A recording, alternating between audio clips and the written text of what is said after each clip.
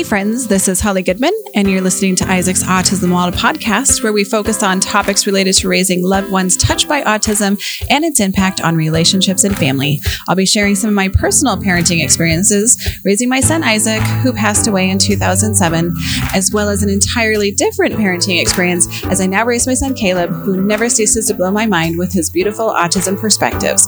So grab a drink and join me as I interview this week's group of exceptional autism parents.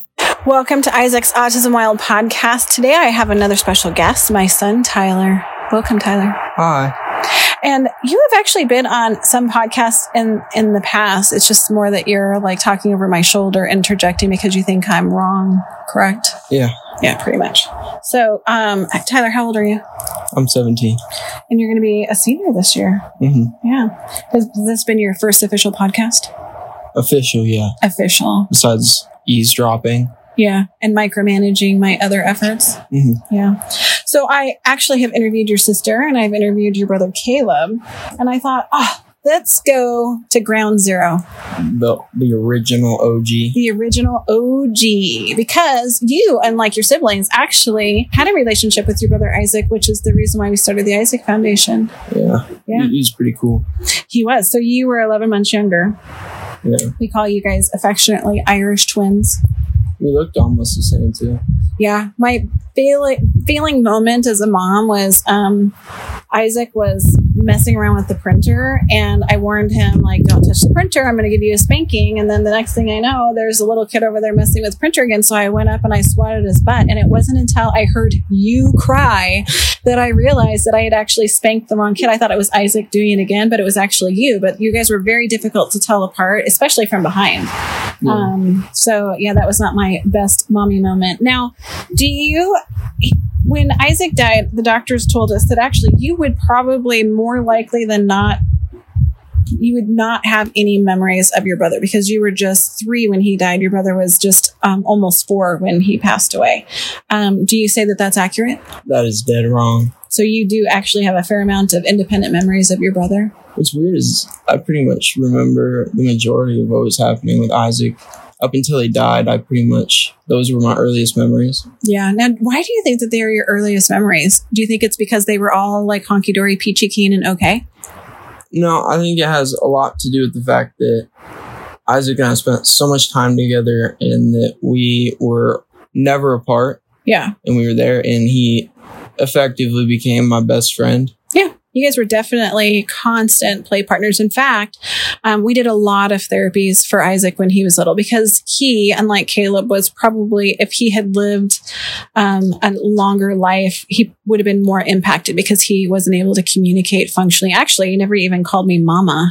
And so you ended up compensating for a lot of Isaac's struggles because he didn't have language, but you were a solid communicator at a very young age. And so you would communicate what you interpreted Isaac's biggest. Sometimes I think we had telepathy.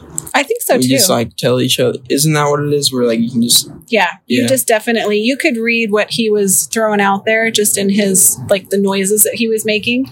But you also were one of the biggest pains in the asses for your brother Isaac. But yeah, you can't have a brother without making him get pissed off every once in a while. It's kind of part of your job. Well, I think there's something to be said for that because while you were always his biggest supporter and you would help him get into all sorts of crazy trouble, I mean, he was not as sneaky and devious as you were. You went to a whole new level of just tomfoolery. And so you got him in a fair amount of trouble because you were the mastermind and he didn't quite have the skills and ability to accomplish it. But he definitely enjoyed the tomfoolery once you cracked into it, correct? Oh, yeah. I remember when we snuck onto that train while Grandma was watching us. Oh, yes. And that was down at Riverfront Park, wasn't it? Yeah.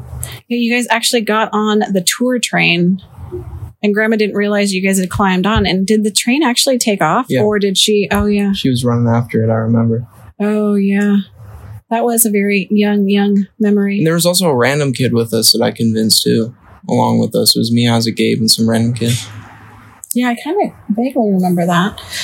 All sorts of fun. So I don't think you had a terrible childhood, but I definitely think you loved attention when you were a kid. You still do. I think that's part of the reason why you behave poorly even at 17 is because it gets you some extra attention. Not always the good kind, correct? Maybe. And so one of the things that I always surmised when you were little is that you were very aggressive, which isn't something that we ever modeled, but I wondered whether or not you kind of misbehaving as a way to try and get more attention. It worked. So with being that young, right, you obviously get, since you guys were busy with Isaac a lot, not all the time, but like a lot, you realize that like you get a lot more attention from doing shitty things than you do like good things. And so you kind of bank on that. It's like it's almost like the trick that never fails, you know? Yeah, that is true. LeBron's dunk, it is just always there, you know? So if I ignore even to this day all your bad behavior, it is lackluster for you, or now it's different? The thing with bad behavior is you can just keep branching off of it, and eventually, no matter what, you're going to get a reaction. Oh, that is true. You have taught me that. You always keep it spicy. That's for sure. I like to keep people's lives interesting. Oh, you do. You do even to this day. So, do you remember so early on, we did a lot of therapy interventions with Isaac. And of course, being that you guys were just 11 months apart, if I went, you went, because it's not like I had a babysitter where I could leave you. So that way, you didn't have to come to therapy. So do you have a strong memory of doing all of those therapy interventions with Isaac when you were little? I remember a lot of them. And sometimes they'd come to the house. Yeah. We did have people that would come to the house. Sometimes we had to go into... And you would try to steal the show at times, which was really hard to not reinforce because you were just a little ham. I mean, you still are a ham. You're very outgoing and and very charismatic, I would say. So it was really hard to not steal the show when you were little. Yeah. Was that part of your mini strategies? No, I just think I got good with people pretty fast. You really do, actually. You were very good at people. Did you ever feel like you didn't ever have a conscious idea when you were little that Isaac was different, did you? No. Yeah. Never knew. It wasn't until like after you started the Isaac Foundation that I sort of started to understand, because I never saw him as different. Yeah. Because at that young, you're not exposed to like all of the different things that people can have. And so you're not prejudiced. That's the beautiful thing about kids, is that kids are not born with biases. Like, we create the biases in children, and through experiences, you develop your own set of biases, right? It's not, babies are totally pure, and it's the biases and experiences that create people's perceptions of that. So I would completely agree. You had no idea that Isaac was different. Then after Isaac passed away, our life totally changed. Yeah. And it became the Tyler and Mom show for a bit. Long time. Well, we had Caleb. So Caleb was born not quite a year after Isaac died. And so then you were back to having a brother, which was pretty awesome. For a while, it was also Gabe. Yes. So let's talk about your cousin Gabe, who just lives down the street, ended up being a very close play partner, because after Isaac died, you really struggled and were very lonely. So your cousin, who is just a year and a half older than you, would come over a lot, and you guys would hang out. Literally just kind of swooped in and kind of took a big brother role. Because even though Isaac wouldn't have been able to like completely fulfill the big brother role, he did in a lot of ways. Yeah. And so after Isaac died, Gabe was with us 24/7 pretty much. And he was, without realizing it, he taught me a lot of things that big brothers do, you know? Yeah. Gabe is still to this day top notch. So, and then we had Caleb, and all things were good. So how did you feel when Mom started the Isaac Foundation? There's a lot of speculation that when Mom started the Isaac Foundation, that was exponentially harder on you. No, not at all. I love it when people ask me that, because it actually happens a lot. Yeah, a lot of people think that was actually maybe detrimental to your early years. When people ask me that question, I'm going to call it a stupid question, because it is. It's the dumbest question ever. It's like, so imagine your best friend right? You spent all your time with him. You have your earliest memories with him. He passes away. And then for a while, it seems like there's nothing after it. There's just nothing. But then your mom plants almost a seed of him. The Isaac Foundation was like his seed after he died, and it grew. Way bigger than I ever imagined early on. But like the Isaac Foundation is literally like my brother's tree of life. Like even after he's gone. Because if he hadn't died, let's be honest, there's a lot of people who wouldn't have gotten help that needed it. At the very end of the day, if my brother had not died, there would be countless families that still needed assistance that weren't getting it. And so the Isaac Foundation was actually just a reminder that he's never actually gone and that he's still here. Wow, that's actually, you're getting me all teary. That is actually the most beautiful thing I think I have ever heard. Well, that's why it bothers me so much, because a lot of people are always like, doesn't the Isaac Foundation bother you? Isn't it just like a reminder of your brother? And well, let's be real. Some of the questions come because you have had some poor behavior. Yeah, people think your life. People think that how I act outside of everything like reflects on how I feel about the Isaac Foundation. Not at all. That it's a reactionary. Your behaviors are reactionary because of adverse experiences because of Isaac. So that's why a lot of people ask you that, honey. Is that my thing is I could not be prouder of my mom for starting the Isaac Foundation. Because, granted, it was because Isaac passed away.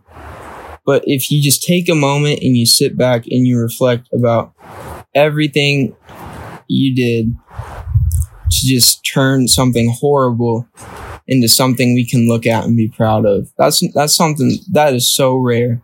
And you took our tragedy and our trauma and you turned it into something that we could look at and grow stronger from and help other people who are dealing with the same situations. That's why I never understood that question. It's because why would I be upset at my mom for going through what we went through and then trying to make other people's lives better for it?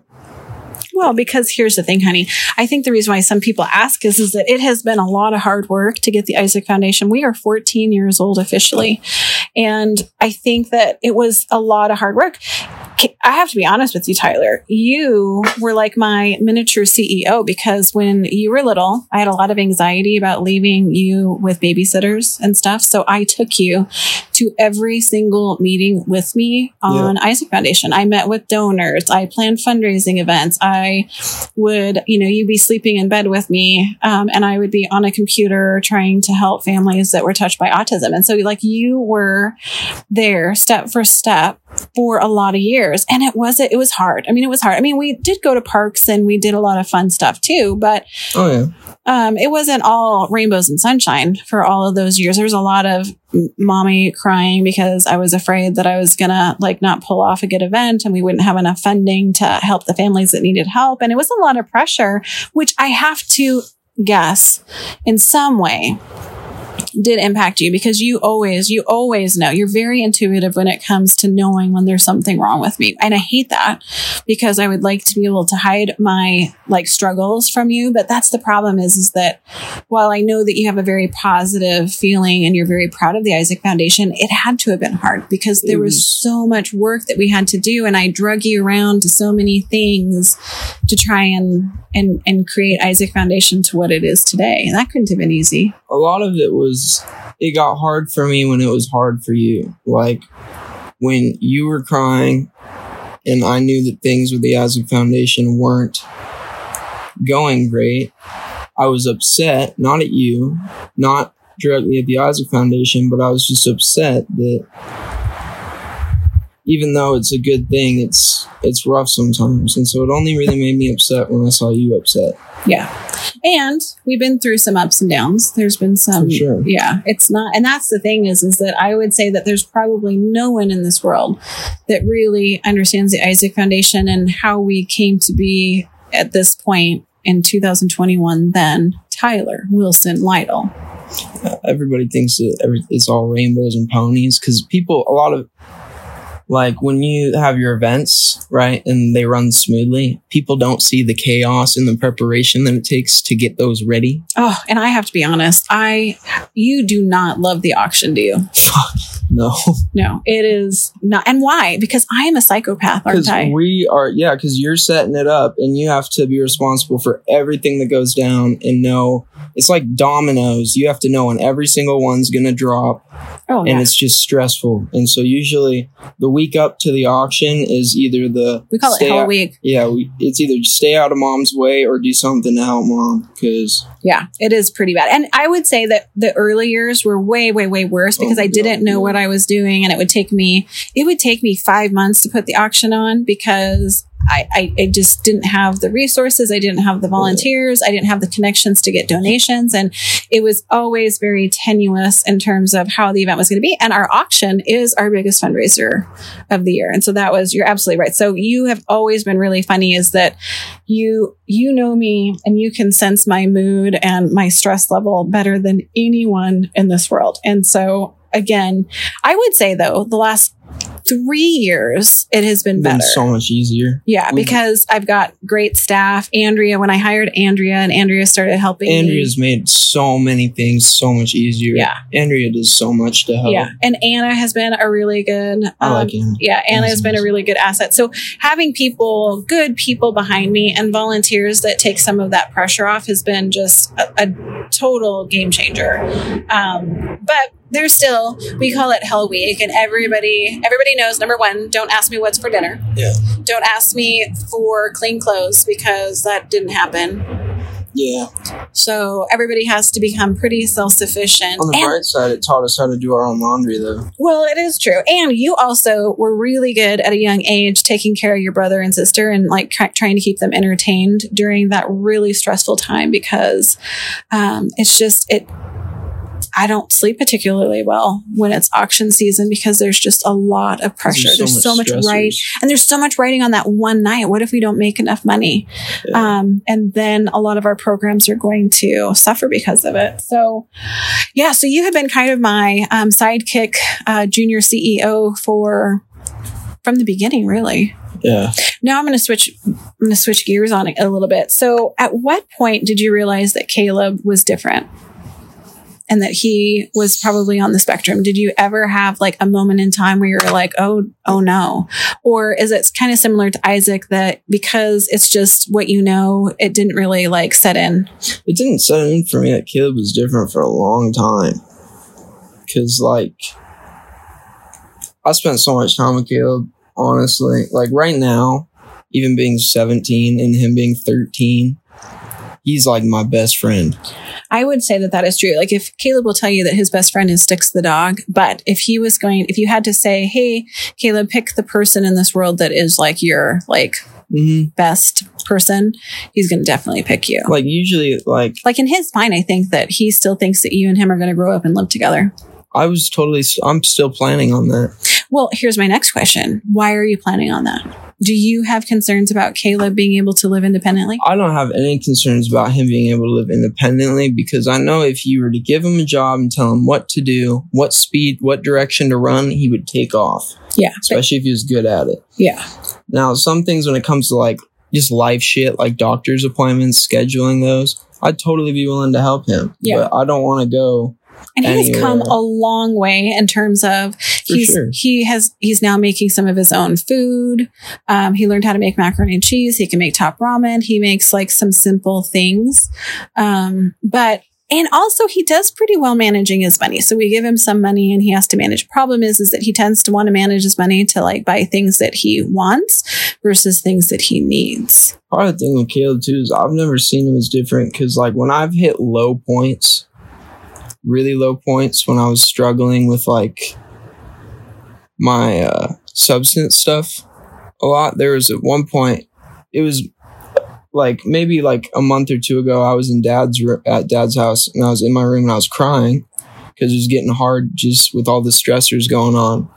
And Caleb knew that and everybody else kind of just blew it off. But Caleb came down in my room and it was at like 1 a.m. He sat next to me and he gave me a hug and he said, hey, you're really not doing good, I'm right here for you. Yeah. He knows you're one of his people where he knows when you're not in a good place, then Caleb gets really, really, really concerned. Yeah. And that was like a big thing for me because like usually when I'm like upset, I keep that to myself and I don't want to make it anybody else's problem. But he sat right next to me for another 2 hours. Yeah. And he didn't leave my side.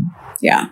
Now, it's not always been rainbows and sunshine because Caleb is very rigid about many things in his life. He is very rigid. And Kelly was talking a little bit about her biggest frustration with Caleb is specifically restaurants. He will only eat at certain restaurants, and that really pisses her off, if we're being honest. But you always are, you don't care. Like, you were always the concede to what Caleb needs, and you never complain. Oh, yeah. Like, so you actually get mad at your sister about not just going with the flow and letting Caleb have it his way. Yes. But don't you think that at some point we need to stretch him? Like, just playing the devil's advocate, I totally get where you're at.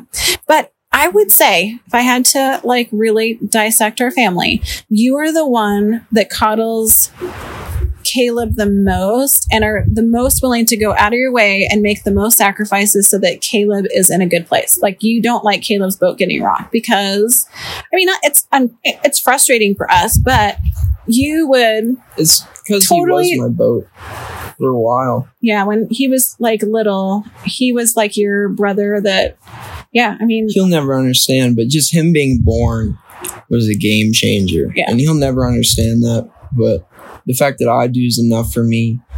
There's no mountain I wouldn't climb for him.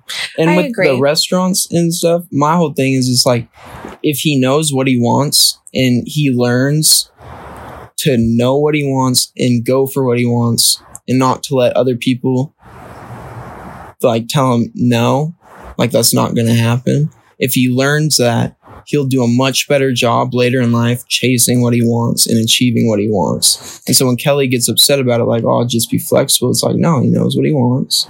I know that, but we're just trying to get Caleb to try and be more flexible. And you just don't have any need to make him be flexible. You're willing to totally redo like all of the plans in order for Caleb to be comfortable. And that's not necessarily always going to be possible.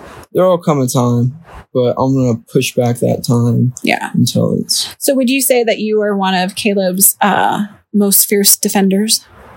I would overthrow the government for that dude. And you have gotten yourself into some deep doo-doo because you have like defended him in probably not great ways. The thing about Caleb that's cool is that Caleb doesn't even sometimes realize that he's being bullied or picked on. Mm-hmm. However, you obviously see it and then you freak out. I remember when he had that kid that he was playing with on PlayStation and he was totally manipulating Caleb, and you got the headset and you were calling him every name under the sun and threatening that you were going to find him. I know where you live. I'm going to find you. Oh, it was horrible. And this kid's crying because who knows, that kid could have very well had autism too. You don't know. And you were like terrifying this kid that you knew where he lived. You were going to come to his house and like sneak. It was awful. I mean, funny, haha, but not funny because that poor kid was super traumatized. That was so funny.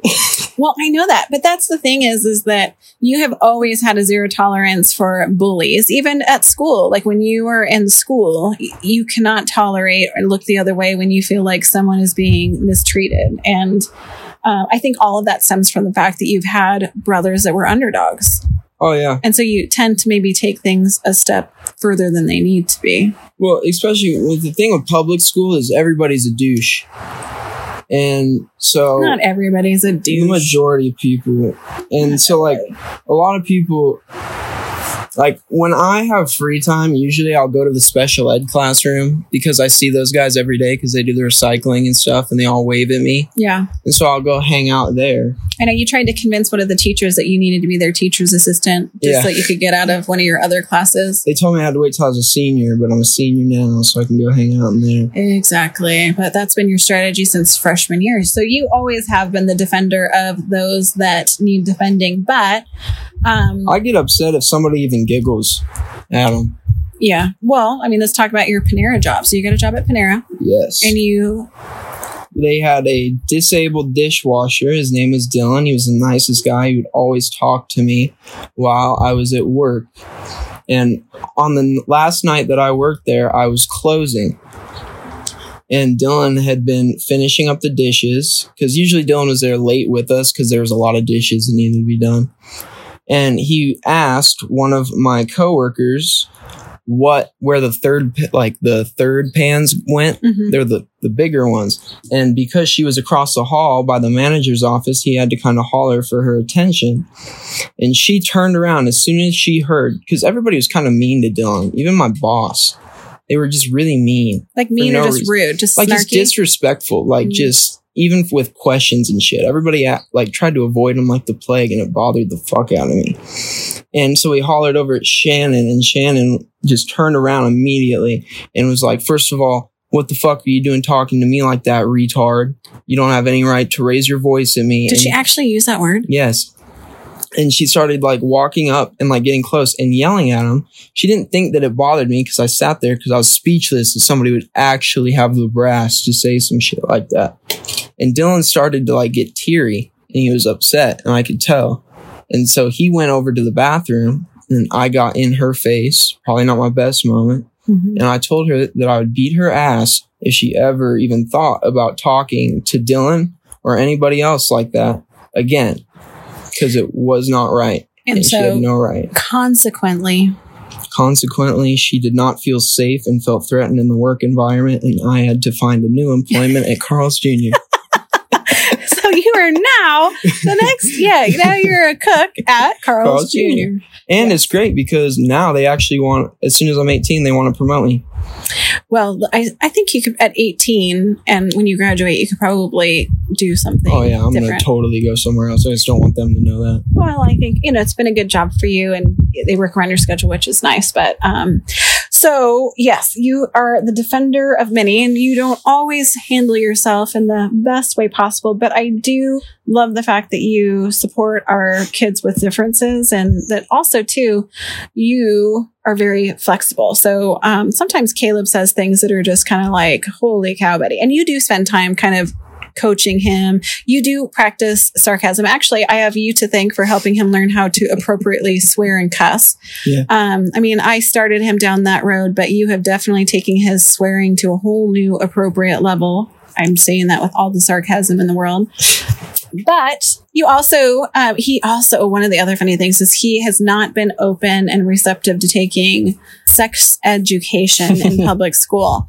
Yeah. It makes him very uncomfortable. He gets a lot of anxiety. He just can't handle the topic of sex education at school. And so when you ask Caleb, well, buddy, somebody's got to teach you about sex ed. And his response is, Tyler will teach me everything I know. To which I totally cringed and panicked because the last person on this earth I want teaching Caleb about sex education is you, if I'm being perfectly honest. But yeah, no, that makes sense. Yeah. It was interesting. It kind of surprised me too, because he was kind of just in my room watching me play Rust and he started asking me about it. Yeah. But he sees you as a safe person. I tried to answer all of his questions with the appropriate name and everything that I could. And the nice thing about you is that you spend a great deal of time teaching him slang terms so that way, because that's the hard part, is he has a hard time understanding slang and double meanings and sarcasm. And you actually do take the time to explain stuff to him in a way that he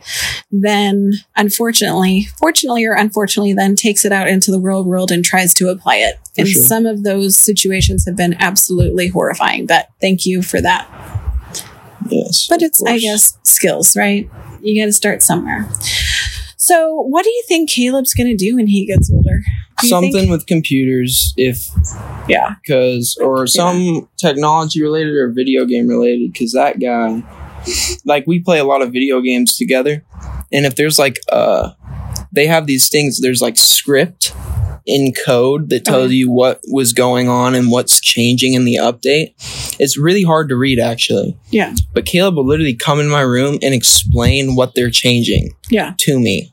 Yes. And I can't even read that shit. Well, I thought it was because he actually read a press release comes out. He actually looked at those things and he just understands it. And that was actually one of the funny things about when he was at his last elementary school, Great Northern. They were doing a week of code, or maybe it was a month of code.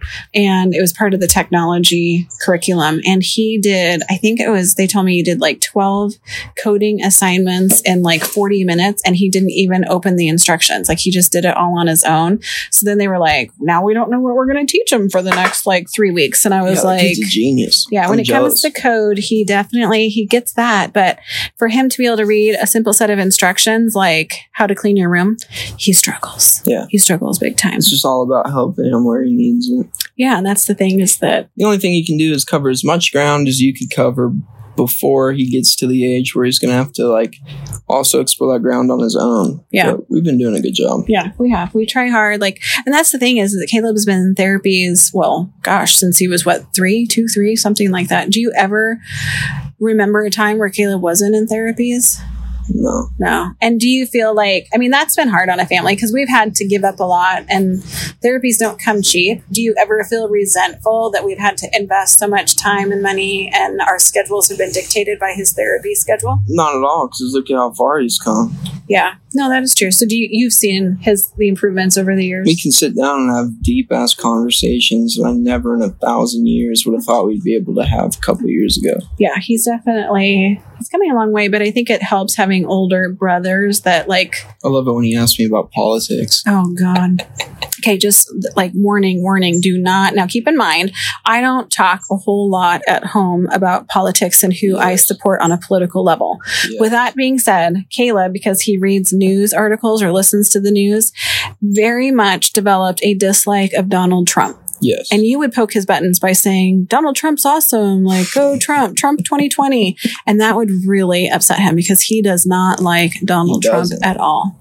And it's funny because we had to set rules with Caleb about we can't talk about politics, religion, and, people's like sexual orientation. Those are just things that like we taught him like about not to have conversations like with people about because it can be very polarizing and people have very strong feelings about some of those. I mean, there's a bazillion other things that we could actually be, adding to the list. But funny thing about it was Caleb's teacher, he was last school year, her dog died. And so the substitute, actually, I think it was his para-ed. It was his para's dog that died. And the teacher thought it would be a good idea for the class to sign a card, right? Mm-hmm. Now, one of the things that we had to establish early on with Caleb is that the thought bubble and talk bubble, because as you know, in school, Caleb has made some very public mistakes that were incredibly embarrassing to you at various points where he'll make a comment. And then, of course, he doesn't think about how people interpret that. Or remember when it was the school assembly and he asked the speaker if she was a boy or a girl? Yeah. Oh, my gosh, he just about died. It was pretty terrible. But anyway, so we always told Caleb that he needed to put ideas in his thought bubble and only ask trusted adults before he put it in his talk bubble. Because if he was worried that it was going to offend someone or, be polarizing, then that was kind of our strategy. So yeah, that's been his strategy. You, by the way, at a certain point in your teenage years became not a trusted person to run things by because things that you think are appropriate and things that are really appropriate are not the same thing. But yeah. I digress. Now, so he had this idea that he wanted to write in the card, but because of the rules, you can't talk about religion, you can't talk about politics, you can't talk about, like sexual orientation, stuff like that. He was really conflicted about whether or not he should write it in the card. And then, of course, he had to hurry up because there's other people that need to sign the card. So he didn't have a trusted adult to check with. So he wrote it in the card anyway. And all day long, all he could think about, he says his ears turned off that whole day because he was so worried that he wrote something in the car that he was going to get in trouble for, right? Yeah. So when he got into the car after school, he was like, oh, Mom, it was a terrible day. And he explained the situation. He says there was nobody I could ask. So I just made a decision and I wrote it. And now all day long, all I could think about is whether or not I couldn't listen to anything. I had to turn my ears off because he was so conflicted about it. And you want to know what it was? He put in there, don't worry, you'll see your dog someday. because he's talking about heaven. So he was so worried about the fact that he wrote that and that could be offensive to someone. Anyway, and that's like poor Caleb. He's so thoughtful, but we've kind of instilled these kind of rules for how to like navigate things so that he had less and less like social mistakes. But anyway, I thought that was kind of cute. Yeah, it was. Because, you can't talk about politics, but we still tell Caleb he can't walk around talking about how much he hates Donald Trump because we actually have a lot of friends that like Donald Trump. Yeah. And we can be supportive of that. We all don't have to agree, but, Caleb, on the other hand, he gets very upset when he knows that people like Donald Trump. So, yeah. So another thing I wanted to ask you about is I've teased you for a long time that you could be the next executive director of the Isaac Foundation, to which you have said not just no, but hell no. Nobody can do it as good as you. I don't know about that, honey. Someday someone's going to have to replace me, but this is not where your passion is. And so I'm going on record in this podcast so that in the event I die, that there is recorded documentation that I just want you to know that do not worry. I do not expect you to take over the Isaac Foundation and continue our mission to be really, I think, the glue that holds the autism community together. Yeah. So does that make you feel better? Now it's out there in the world. Now that people know. Now that people know that I'm not going to look to you to be like the next generation of Isaac Foundation. Yeah. That does make me feel a little better because it should be stressful. Yeah, but on the other hand, too, what if someone takes over the Isaac Foundation and you don't agree with what they're doing? Oh, then I'll kick them off. Oh, whatever. I'll just be like, all right, let the pros handle this chump. Oh, whatever. Yeah. So if we were to replace me as an executive director, what qualities do you feel like would be important to have? You better be hard-headed. They can't. Hard-headed? Like, oh my God, you're so stubborn. It is so hard to out-stubborn you. Oh. Yeah, but if there was anyone in this world that would try, it would be you. Yeah.